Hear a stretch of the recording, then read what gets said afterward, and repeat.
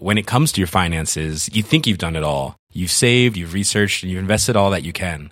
Now it's time to take those investments to the next level by using the brand behind every great investor, Yahoo Finance. As America's #1 finance destination, Yahoo Finance has everything you need, whether you're a seasoned trader or just dipping your toes into the market. Join the millions of investors who trust Yahoo Finance to guide them on their financial journey. For comprehensive financial news and analysis, visit yahoofinance.com, the #1 financial destination, yahoofinance.com. あ、ここいるんだ。本当？見えないでしょ？どこにいるのかな？見えないよ。あ、こんなとこに。 I miss you. How you doing, Internet? It is May 29th, 2017. Happy Memorial Day. Thank you for your service, folks who have served. Thank you, just everyone in general. And you are listening to Waypoint Radio. We are not live, but we are, at least some of us are in Lobby 1 at Vice HQ. I am joined today not by Austin, because Austin is a little sick. He's having a time with some illness. So instead, I have Rob Zachney on the horn coming in from LA. Hey, happy Memorial Day. Yeah, and we also have a very special guest. Now, this is a man who listens to pretty much all of our podcasts. Every single episode. You could call me the biggest fan. You could call Tim Barnes. I've also been mistaken for Austin Walker. Oh, man. So yeah, that's a real thing. That definitely. Do you want to tell that story, Tim?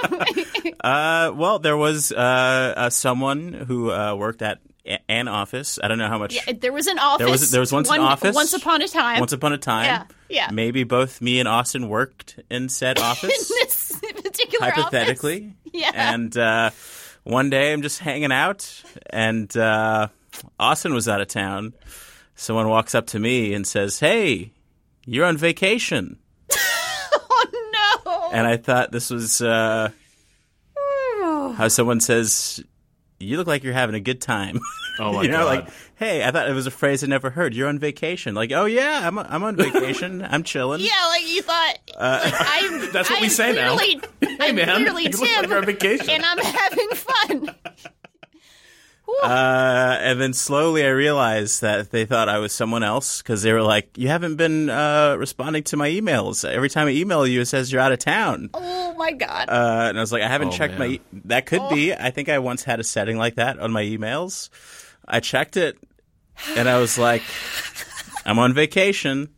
I don't see anything wrong with my emails." And then they go, "Yeah," and they show me an email correspondence. I see that it says Austin, and I'm in so much shock that I'd never thought I'd be in this type of situation in my life. You know, I didn't know how to.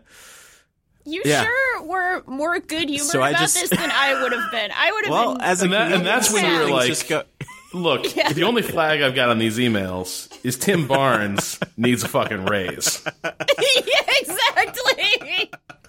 It's like, ooh. As a comedian, some things just go on a list of like, this needs to be a joke. This needs to be a joke, and I think that helps me in these situations. I'm a fly on my own wall. If that makes any sense. I see. Well, you definitely handled that one better. I if somebody was like, I don't know, if I was like, oh, the token queer or the token woman or whatever, and like that sort of thing happened, I don't know if I would have been able to be as completely.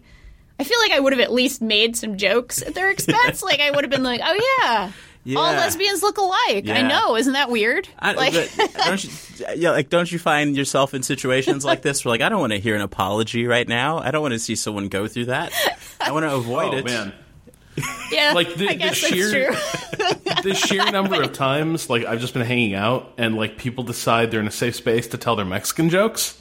Oh boy, is real good. And the where it gets awkward now is where it gets awkward, where it gets more awkward. Yeah, yes, is that like there's a lot of times when I don't want to deal. I don't want to have to somehow like apologize to them for letting them know I'm Mexican, and that's not cool. God. I just I don't want to go fucking through it, so I just kind of like ignore it or just like. Yeah, whatever, move along. But my girlfriend is not going to have that shit. Yeah. And so she will be like, Oh, that's a funny joke. Did you know that I was Mexican? And I'm like, on the one hand, like, I appreciate it. I do. And you know what? I probably should have mounted up for this one too, because everyone has heard your refried bean joke, and it's not funny, and you're an asshole. Yeah. But at the same time, like, I'm just trying to have dinner here. You're just trying to get through your day. You didn't need that in your day, right? I feel like it's almost a sadistic benefit when you're in those situations to not comment on it and just know. Oh, yeah. Like, it's like a catalog in my mind of, like, I know this about you, and you don't even think it's weird. Yeah. It's like, oh, all right. You think everyone looks alike. Cool. Not going to invite you to my fun birthday party. I wonder if that person would ever have known. Like, you know what I mean? Like, when Austin was back in the office, would they have ever realized, like, to the oh, story. Man, it gets better, Rob. I mean, I thought, I'm just going to avoid this, and it'll never. And then Austin was still on vacation, I think. And then one day, like, I kind of, in this office that is not no particular place on the actual realm of reality. This is the hypothetical office. This was a dream. Yeah, it was definitely a dream. Yeah. You could have done an amazing gaslighting thing. Like, it would have been like Prestige. Yeah, seriously. Where, like, this person, like, keeps having, like, meetings with Austin. And then, like, 10 minutes later. That was the thing. I remember having full-on conversations with this person, and I don't know if they thought I was Austin or not. Like, I was talking to them about the Gilmore Girls, like a very specific conversation about the Netflix Gilmore Girls reboot or Did whatever they it was. ask Because I loved Austin it. about the Gilmore Girls? I don't know. But I kind of sat diagonal from this person. Oh my god! And so then one day, like, they walked up to me again. It was like, "Hey, what's up with your email?" Oh god! And I still didn't do the thing because I don't like those situations. Right, but then I decided I'm going to send an email from my account saying, "Hey, I don't see anything is wrong," and then they'll notice that my name on the email isn't Austin. Oh, that's very good. I think that worked out. That one did it. Yeah. Yeah, it took a while, but that one did it. Weirdly, that person has never made eye contact with you since then, but... Yeah, exactly. But it's good to know that, in a hypothetical workspace, we could fill in for each other if one of us were sick. Oh, boy. Perhaps. Oh. God, this is so dangerous. This is like a situation where, like, this is really dangerous, right? Because it's like the president has a double, but it's not really double. It's just someone who can, like, double as the president. And nobody will notice. And so, like, basically, if Tim ever wants to use that power for evil, he just can. Like, He totally could. Hey, did you know that Waypoint is now a stand-up comedy site? Weird. Here's my question for the Waypoint audience. Do all light people look alike? It's a good question. All right. I don't know. Do they? Good question. Well, that's actually that is something I do wonder about. Is like, because I know that, like, in cases like witness identification, like cross ethnicity identification is just genuinely, like, generally bad. But I don't know if that's if just white people are terrible at seeing those differences, or, like, does anyone from one ethnicity kind of on some level suck just a little bit at identifying individuals of another ethnicity. I don't know. As I understand it, I don't know. I have a PhD in psychology. I remember something about this in a social psychology class. Yeah. That was like, yes, people generally, and it's not just ethnicity, but it's like in group kind of stuff. Like you consider your in group to be whatever it is, and like you are just generally better at identifying things like age, like how old is this person, and like you happen to know more about that group. But I don't know. Human beings are bad and terrible. Yeah. I thought it was weird when I met Tim, and he was like, Oliver Platt, I love your work. I think we as humans have reached a cap of how many people we are supposed to store in our minds anyway. Yeah. And so I get there sometimes, like, in a matter of seconds, I'll go to, like, like height, ethnicity, hair, like, in a matter of seconds, I realize, they're not that person. I was like, you're walking past somebody. But I've never been in a full-on conversation with someone. Right, that's the part that I found very troubling. It's not like from across the room, from across a football field. It was like I've had contact with this person. We're looking eye to eye. We're 2 feet apart. Like, that's the part where I was like, that's a little bad. That's a little bad. You know? But I guess things that aren't bad.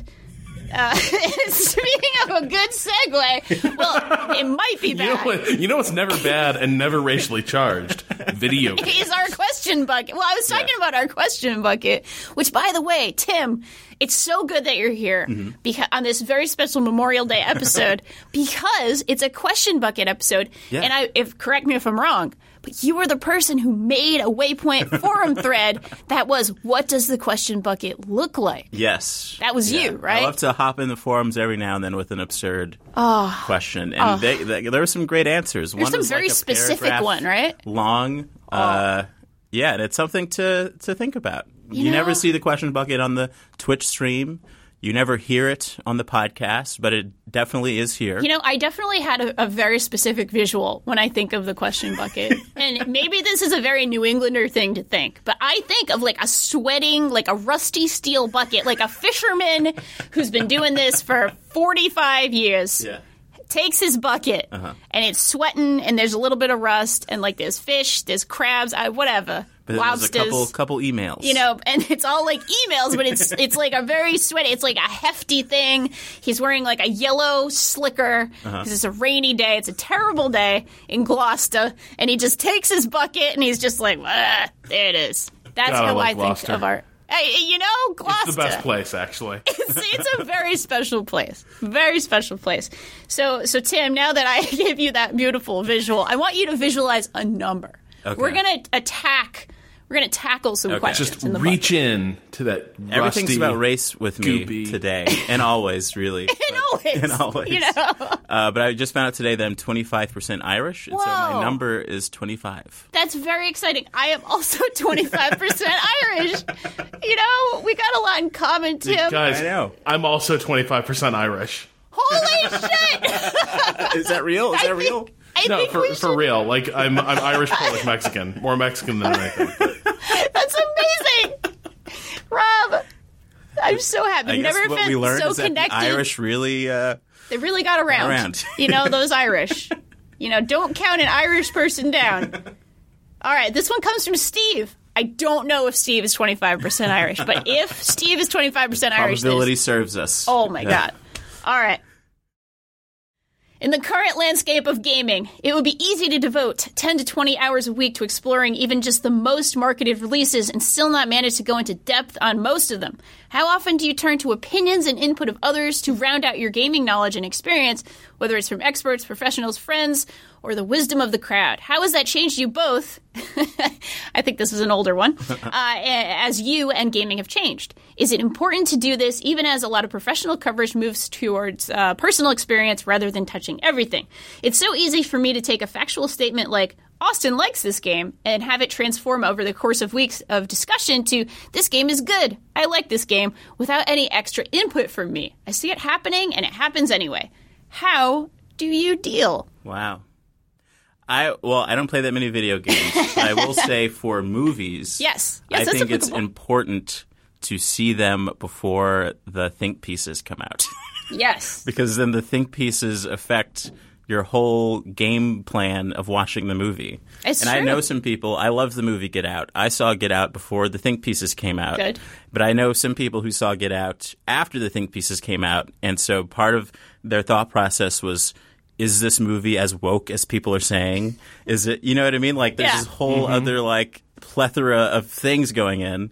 And I think it ruins partially sometimes just going to see a movie and like having that conversation with the people you went to go see the movie with. Yeah, I definitely agree with that. My girlfriend is very into, okay, I don't even care about this, but we need to see it before everybody talks about it so I even get a chance to think about whether I care about this or not, which is very like, It's also very like if you're on Twitter a lot, I feel like, you know, are you in the Twitter media landscape, you will hear everything about everything within the span of 3 hours, right? Like it's just the arc will happen whether or not you are sort of privy to it or not. Like it's just going to come at your face via Twitter or Facebook or that sort of thing.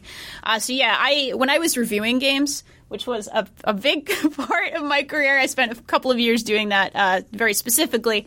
I would never look at another review or piece as far as I could help it on a game until I was done with the game. And then as soon as I like finished the game and had written the review and I sent that text in, then I would go and like look at other stuff. Because I do think it's important to be sort of in on the conversation about stuff if it's your job specifically. I don't think that people necessarily need to do that if they don't do this for a living or don't do this for, you know, a specific hobby or something like that. But I like being in on the conversation, and it helps me, you know, sort of crystallize my thoughts. But I would never let that affect the review when I was reviewing, that kind of thing. Because it was like, no, this is my pure experience with this thing, right?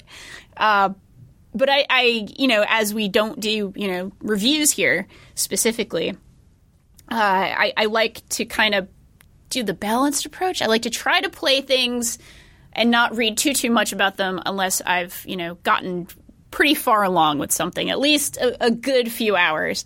As Steve is saying here, 10 to 20 hours is a lot. Yeah. Even just if I'm doing the dipping a toe into. So I just try to have a balanced diet with this sort of stuff. How about you, Rob? How much are you sort of doing the discourse during and after playing a game? So I'm like, I actually really envy.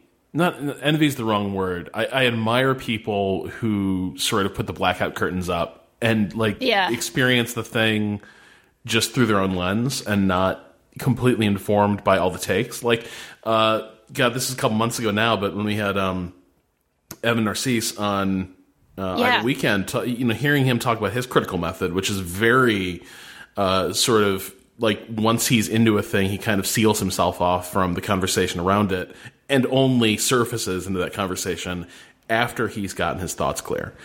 I think that's probably my suspicion is that's a more honest and probably going to generate more unique views on different works. I just do not have that self-control. Like I am in the middle. Like I will be, you know, if I'm good, I will hold off on like putting pen to paper.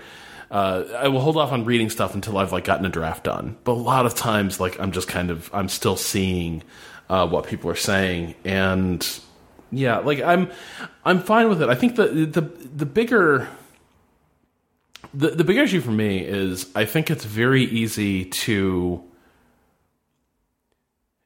It feels like it moves very fast now, right? Like it goes from you should check out this thing to you have to check out to this thing to this thing is bad actually to man, the people saying this thing is bad are actually the real bad thing. Like, you know what I mean? Yep. And the sum effect of that the speed at which the discourse like processes these feelings and like turns hyperbole into yet more overreaction, and then that can actually turn me off of something before I ever have a chance to experience it, and that's the thing I watch for the most. That's why I still haven't read the Bible. Nice. Tim.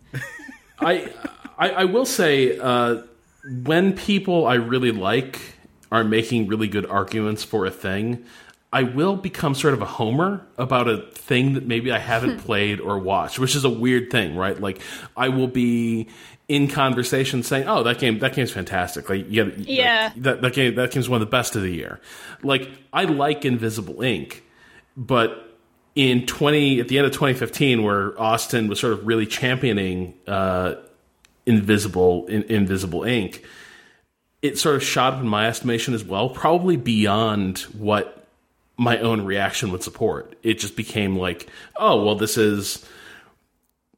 I've heard such good things about this game that I played that no, it has to be one of the best of the year. Yeah, I definitely do that. I'm very, very, very guilty of that, especially when it's not only somebody that you like, but it's also somebody who you think like, oh, he knows what he's talking about. You know, like a very he's a wise man. He knows what's going on. He knows what's up. Like, yeah, I support that opinion. It's a very I think it's a pretty natural instinct with a lot of things. But yeah, that sure is a thing.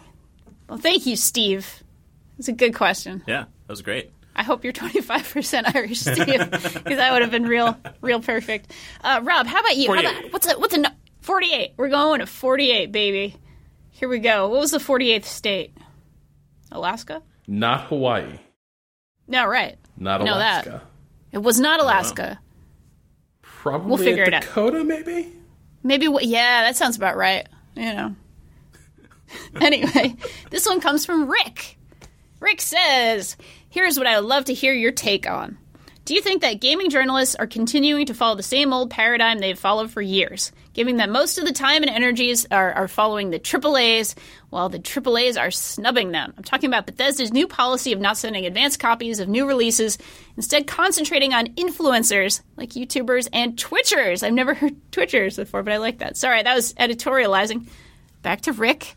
Meanwhile, Steam Spy releases a story that almost 40% of the games that are available on Steam came out last year, which would suggest that the bulk of those were from indies.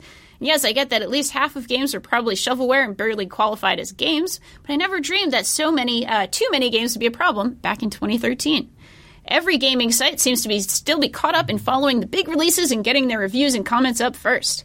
Yet, we've heard how the AAA releases of the last few months have been somewhat mediocre in sales. I'm not sure exactly when this is from, but anyway, it goes on. I'm gonna take some of this out because it's a good long letter. I love games. I'm 61 years old. I'm tired of Assassin's Creed and all the big-name AAA FPSs. I especially love indie games, and I'm finding it difficult to navigate through hundreds of new releases every month. I have your site bookmarked, along with most of your competitors, but you're all covering the same 3 games every week. Emphasis is Rick's. I've read more about Dishonored 2 in the last 7 days than I would ever want. Yes, I get that you folks do spend some time with small indies. I especially liked Danielle's coverage of the Good Bundle on Itch.io Indies. Honestly, I get that you need eyeballs on the website, but I can't be the only indie aficionado out there, am I? So what's the problem? Is covering indie games extensively too much work for too little gain? Is it possible you're all doing the same things you've always done without looking around and noticing that things have changed in the gaming world? Respectfully, Rick. That's what we call in the business a good question. It is a very good question. The gauntlet has been thrown. Gauntlet thrown. Now, I do think, if I'm getting the timing right here, I think this was like around the end of last year, probably, there was a lot of Dishonored 2 talk. Mm-hmm. And end of year does tend to be very weighted towards big experiences. That's not always true, but that is sort of kind of what's fresh in your mind because the big guns tend to be thrown down in, the sort of fall release schedule. So that may have been a bit of that going on, but and that is sort of less true now that, March has become the new, September, October, November for games. I also do think that we write a lot about indie games at Waypoint in particular. Agree. I think we do, considering there's only 6 of us full-time, and we certainly write about small games a lot. But this is also a very fair point. Like, Rick is not wrong. There's a lot of different audiences out there. There's a lot of people looking for different types of games. I would tell Rick to definitely go to our free play section where we write about a tiny, tiny, itty-bitty indie game 3 days a week. Like, that's a Monday, Wednesday, Friday feature that we do. And it's also games that are free that you can just play. You can just pick them up. You can just play them. You don't have to pay any money. But, I do also think that Rick has a point. Sometimes we are all talking about the same thing. What do you think, Austin? Yeah, Austin. Austin, how are you feeling about that? Oh, no. Well, you know what it is. Yeah. You already know what it is. Yeah. I am curious, like... So, Tim, you are sort of eavesdropping on the podcast every week. You actually get to hear it twice, maybe 3 times before you're done. Yeah. I am kind of curious what you make of how these conversations, come together. Conversations in terms of the podcast, in terms of what dominates the conversation. Yeah. What dominates the conversation? Well, I think the podcast functions the way people play video games, right? It's a continual conversation. It's a continual journey into the world, sometimes of a particular game. Like, how long does it take you to finish PlayerUnknown's Battlegrounds? PlayerUnknown's Battlegrounds. Oh, boy. I mean, that's actually a very good question, because that's the type of game that is a sort of evergreen game, right? It's not like a one single player, you go to A to B to C and a thing happens and you went on a magical journey. It's more like, it's almost more like a sport. You go in, you play a game, and then, you play around, and then, and I would say those conversations that dominate the podcast and perhaps the website are because some games, dominate people's minds. Yes. And there's a lot to explore. And we're always trying. And of course, like, it just... By the way, I think I'd be a great politician because of how I answered this question. I think you absolutely would. You did a beautiful job. By the way, PlayerUnknown's Battlegrounds is, like, up on a Steam window, like, over here. And he definitely did the thing where it's like, yep, I'm talking about that. Yeah. How much does glass of water dominate and plant? Clearly, the plant needed a glass of water to survive. But like, to be completely honest, we do have to there is a desire to write about the things that people care about so that people will come to our website and we will continue to have jobs. That is also a thing that is real. I don't think that's too much of the sausage being made, but that is clearly Is there a correlation, though? Are a lot of indie games that in-depth, that world-grabbing? Some are, absolutely. I'm probably also at a bigger website, when I was at at a Polygon or something like that, I was definitely someone who probably enjoyed indie games more than a lot of AAA games. I still am to some extent, certainly, but I do. I also like big games. I just kind of have a wide range of stuff that I like. What does AAA mean? Extremely high budget. Okay. Typically, it actually maps really, really easily onto. It's not 100%, but it does map pretty easily onto movies. Like an indie movie, like a small production that might be weirder or more experimental or different, or just made like on a shoestring, versus like a tentpole kind of movie, like a Marvel movie or just anything with a massive budget. Basically. Could part of it be because if you were to spend a lot of time.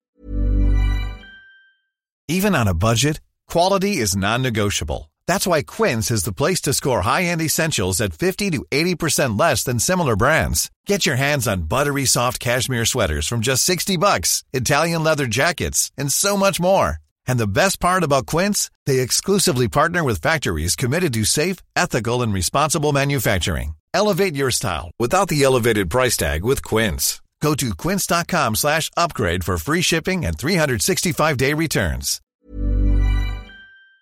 I guess the question isn't about spending more time on particular indie games, but do you think psychologically it's like if we wrote 5 articles about this one indie game, it's like we're propping it up? Whereas when you're talking about a game that's already really popular, you're just commenting on it. You're just kind of going along with the coverage, that kind of thing. Yeah, I think that's a fair.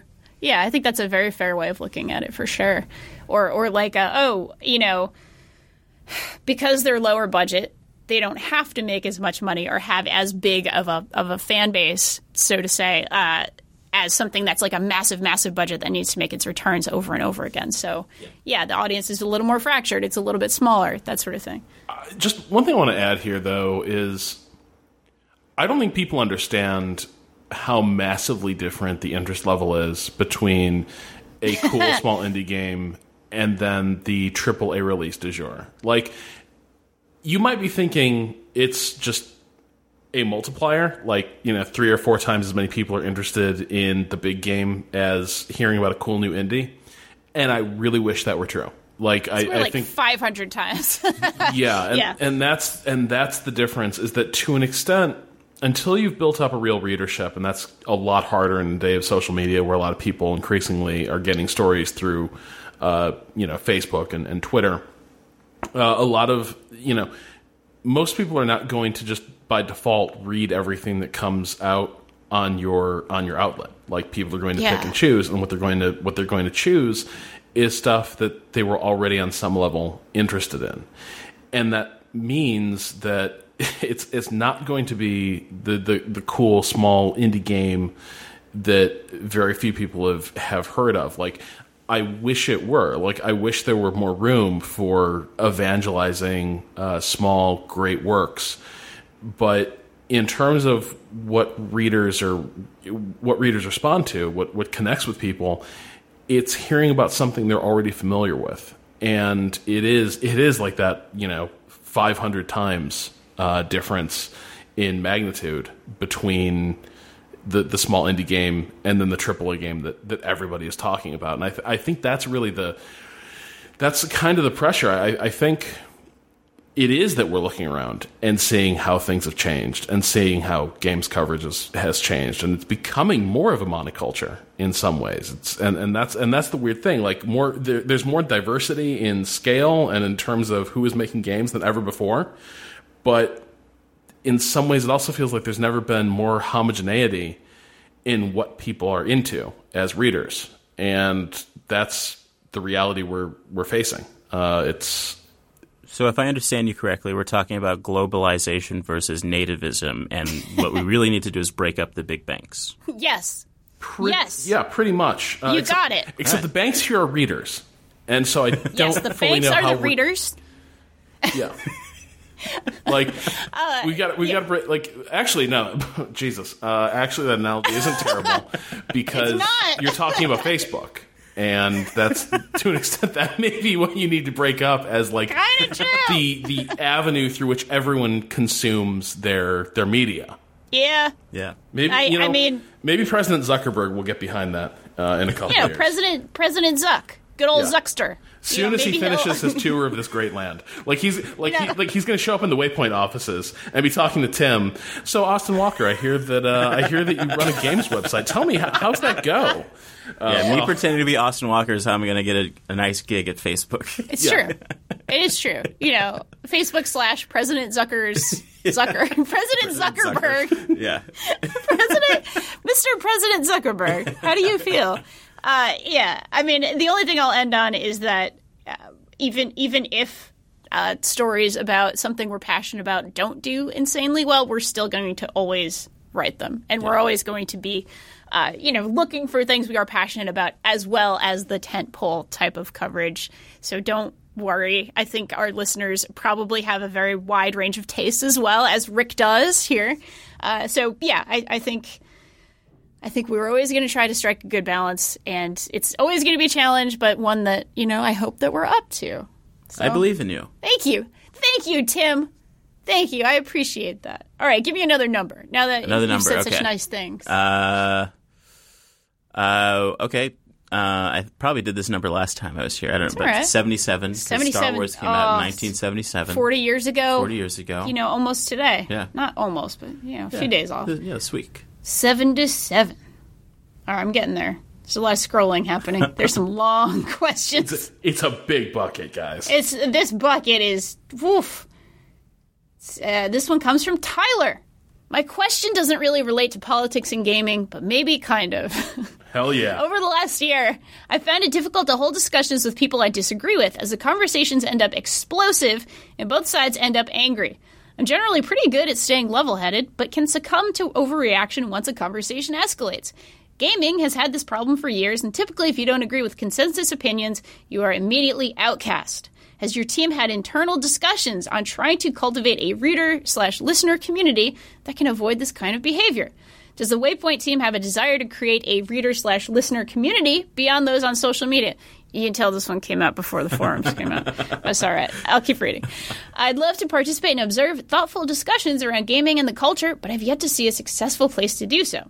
And when is the gaming community going to have an excuse to bring everyone to Chicago? I love the coasts, but I'm tired of the coasts. If Waypoint ever finds a reason to have a Waycon, it should be in Chicago. It's from Tyler. I support that. There should be a Waycon in Chicago. Waycon Chicago at Patrick's house. At which, his by house, the way, house party. I was so excited about your story. I didn't mention that Patrick is also out. He's in Montreal. Oh, whoa. He's doing wedding stuff. Not for himself, but for a buddy. So, nice. Yeah. just have it at Patrick's house. Yeah. I think is what we should do. I'm sure he'd be very happy. Pixel would be happy. The I know baby a lot of would be comedians happy. in Chicago. That's kind of where I started doing stand-up. So it could be a Waypoint stand-up show. This is perfect. At his house? As you're taking over the website. As I take over the exactly. website. You can make it actually a comedy website. You know, when I created Waypoint, my thought process was to create a space for people to have a wide-ranging discussion. Yeah. But focused on a waypoint, if you will. A positive waypoint.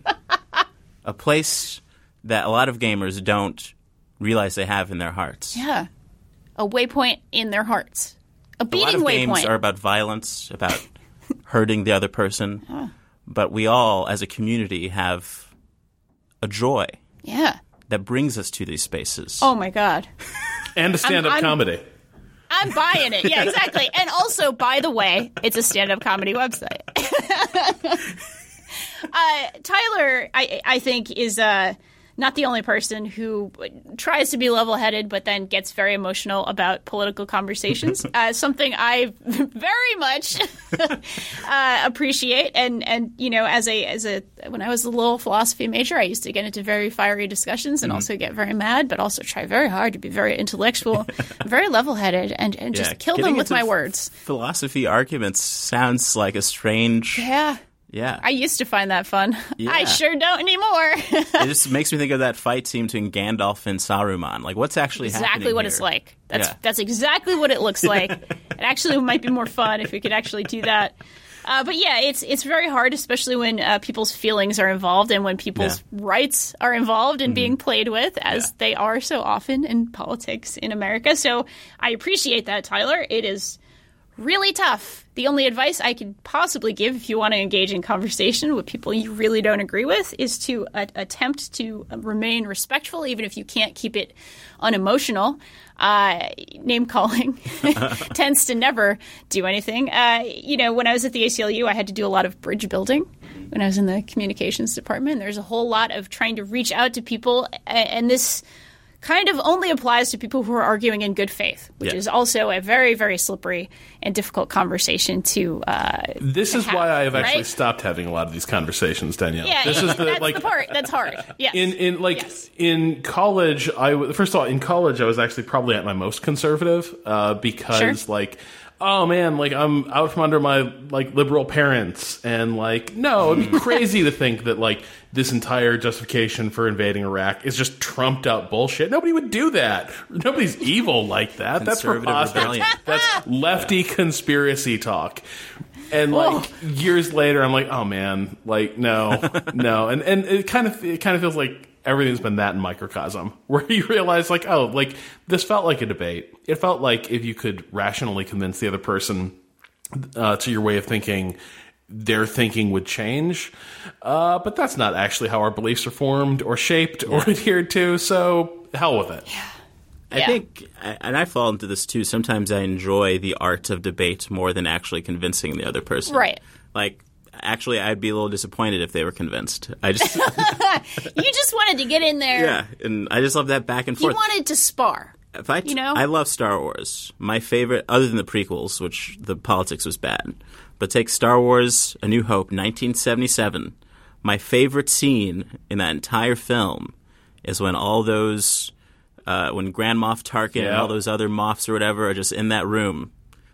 I love it. Yeah. I love watching forces go against each other with words. Something's happening, but nothing is really happening. But somehow, there's every important conversation. It's exciting. It's exciting. It is. A good debate is very exciting. And how you get that leverage with words, it's weird. And it actually has a psychological impact. Yes. Tim, have you seen Margin Call? No. I think you would enjoy Margin Call because it's You should watch that. Is it just people in a conference room, but explosions are happening in the background? No, there's explosions of rhetoric. It's basically an entire it's a movie about the financial meltdown in 2008. Oh yes, but it definitely feels like it's a bunch of moffs gathered in a conference room on the eve of the financial meltdown, discussing what they're going to do. Oh my god, a Star Wars 12 Angry Men would be the best. That would actually for me. That would be really cool. I used to get very, very into the like Next Generation episodes that were like legalese, like all legal. Like You're all this at is the a courtroom drumhead. drama. Oh, the drumhead, baby, and also, of course, Measure of a Man. Like that is peak. Like Danielle philosophy and law and excitement, in the world. I love that stuff. It just obviously gets very difficult when a lot of people are not arguing in good faith, and you can't really tell anymore. I just go with my gut whether or not I engage in these conversations anymore. If I honestly feel like, hey, maybe somebody actually is interested in having a conversation, I might have that conversation. Yeah.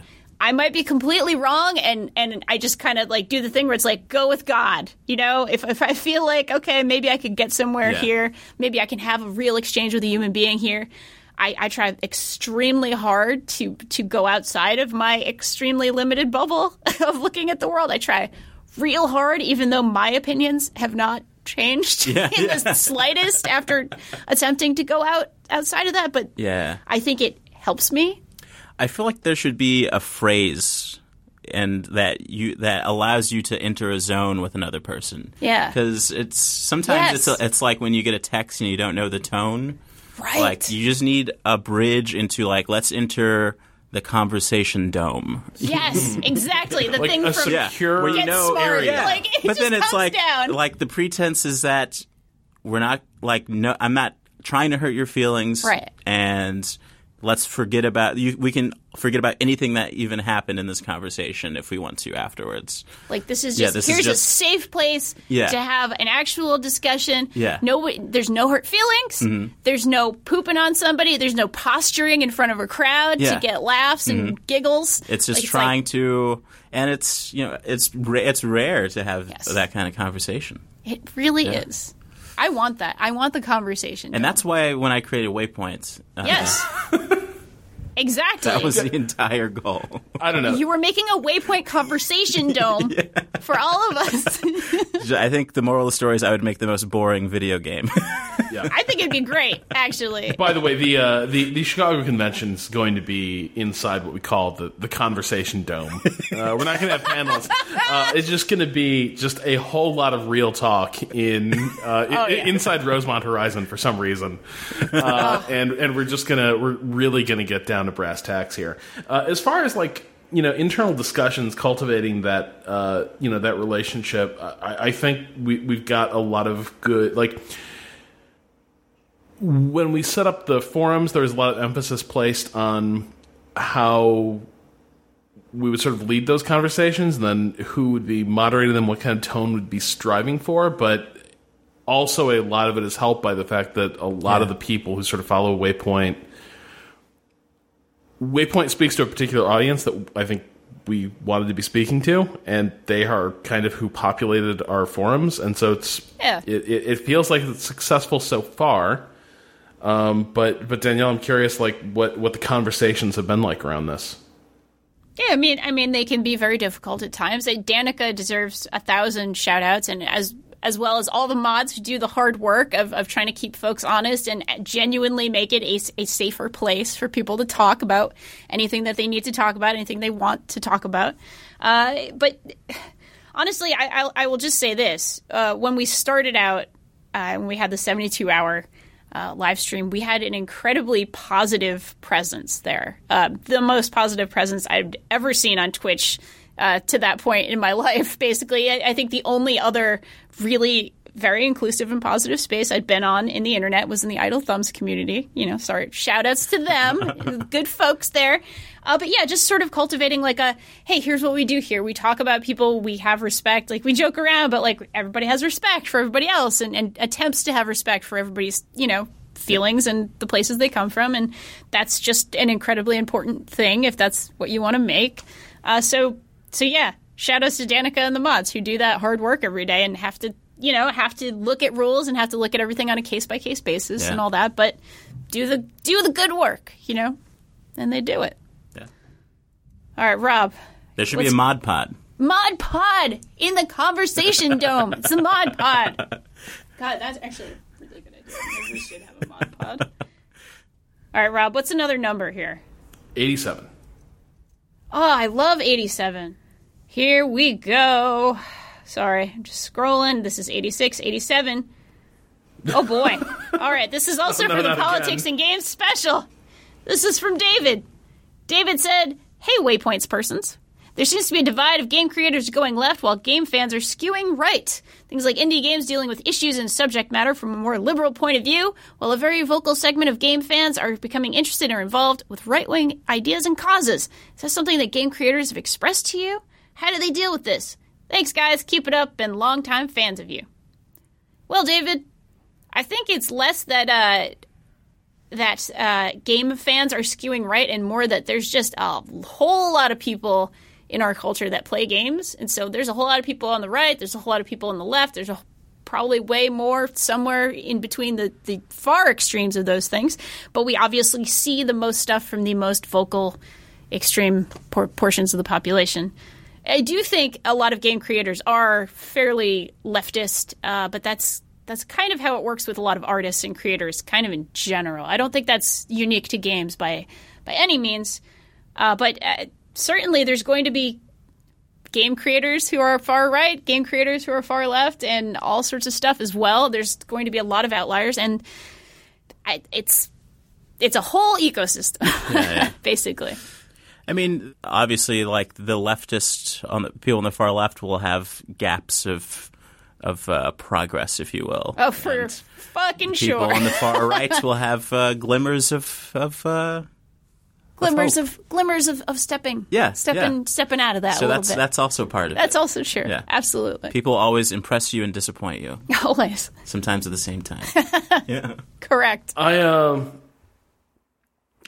think it's easy to a lot of game creators' politics do, I think, skew left, but at the same time, like, I know an awful lot who probably lean a bit farther to the right than you might think.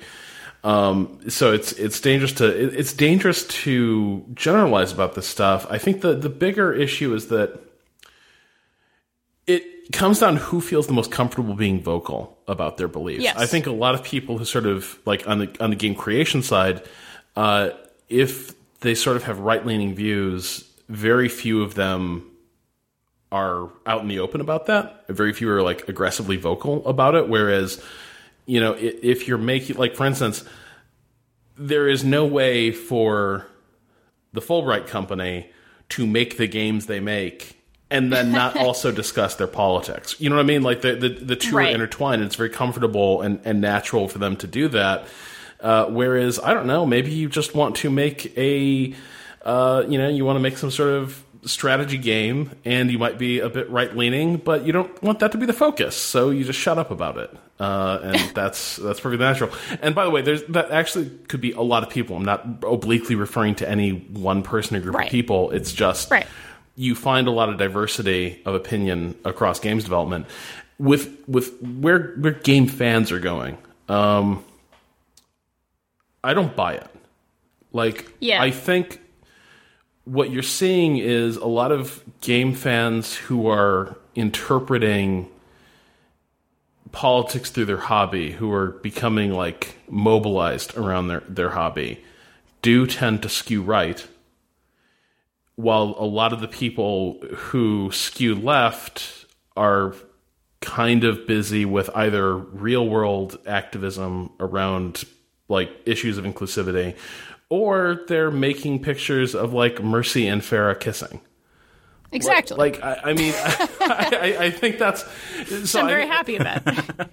Yeah, so at times, it definitely does feel like, oh, damn, there's like a lot of sort of neo-fascism mobilizing around games. Well, I think it's because a lot of neo-fascists are comfortable like combining their love of fascism and games into one into one pitch, whereas a lot of people don't necessarily join. Like the culture where they're interested in fighting is not necessarily on the battlefield of games. Yes, I think that's absolutely right. I also would say that that while we kind of talk about the discourse in one way or the other, it's also very true, at least for myself, that I am privy to a specific slice that discourse as well. So I might see a lot of game creators who are very, very left-leaning, like you're talking about Fullbroad, and certainly lots of other smaller indies might actually be very, very left-leaning. But I'm also not in conversation with every game developer at this point in time. I don't have that ability yet. You're not in the conversation I'm not zone. in the conversation zone, exactly. So yeah, I definitely, I think you're correct about that.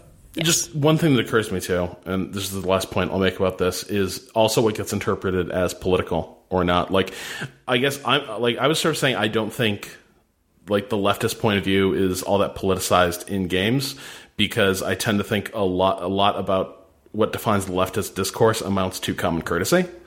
For me, like, something we try to do at Waypoint is use more inclusive language, avoid ableist language. By the way, I'm sure there are places I have botched this. I'm sure there are places I will botch this. But in general, the attempt is to avoid saying stuff that is thoughtlessly and that is sort of needlessly hurtful or shitty, and try to use turns of phrase, try to use language that is inclusive and not othering, not alienating. I don't view that as political. I view that as like a step along the road to like decency.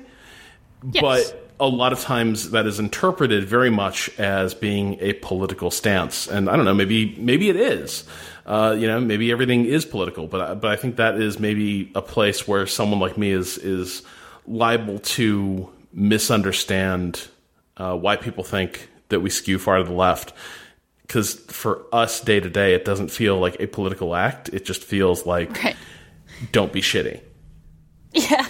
Yes. It's always the thing when the status quo is be shitty. Don't be shitty feels like a radical act, right? Yeah. Or it doesn't feel like it at all. Like you're saying, Rob, it doesn't feel like a radical act by any means. It's weird that it could be considered that. Yeah. Yes. So completely. What I'm gathering is that we need a Jimmy Fallon of the video game world. Wow. Wow. Tim, I'll be honest. I think we probably got the Jimmy Fallon of video games covered. We maybe have too many one. Jimmy Fallons of video games. we got that one covered. I think in 2015, it was pretty clear that a lot of people were just a little too happy to just sort of sit back there and be like, I don't know, man. I don't have an opinion on this stuff. Let me ruffle your hair a little bit. Making a goof. We could use an Obama of video games. That'd be great. We could definitely, that'd be cool. We could use all the good, honest, decent human beings of everything in the world we live in. Yeah.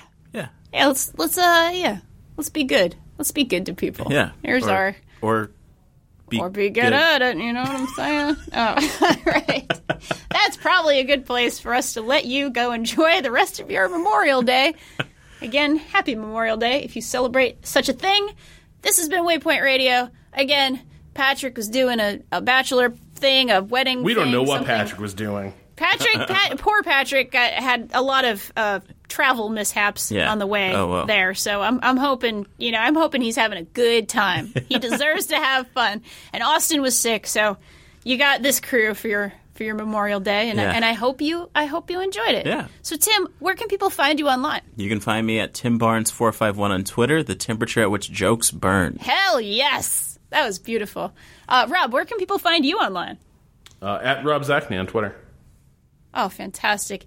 You can find me at Danielle R.I., and you can find Austin at Austin_Walker. We know that one. Yeah. We're good at that one. Shout-outs, of course, to Bowen for letting us use his track Miss You off of the EP Pale Machine. That's what you're listening to right now. Yep, right now. Just as it's going on, is it going really nice? You can waypoint.zone/Bowen. You can learn a little bit more about Bowen. You can find all of our beautiful stuff on waypoint.vice.com and many other custom URLs, including new.donk.city. I won't go through the rest of them because I think we need to get out of this room. You can find all the stuff we do there. Also, of course, on Twitter at Waypoint, Facebook at Waypoint Vice, and YouTube, Waypoint Vice. So thank you again so much. We appreciate you. We appreciate your time. And I'm going to tell you to be good, but be good at it. Love.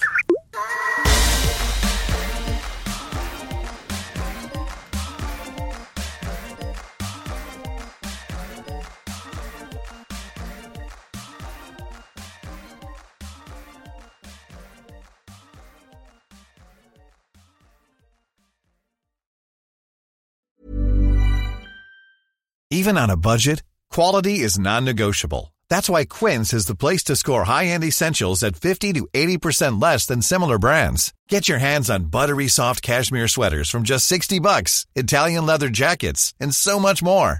And the best part about Quince, they exclusively partner with factories committed to safe, ethical, and responsible manufacturing. Elevate your style without the elevated price tag with Quince. Go to quince.com/upgrade for free shipping and 365-day returns.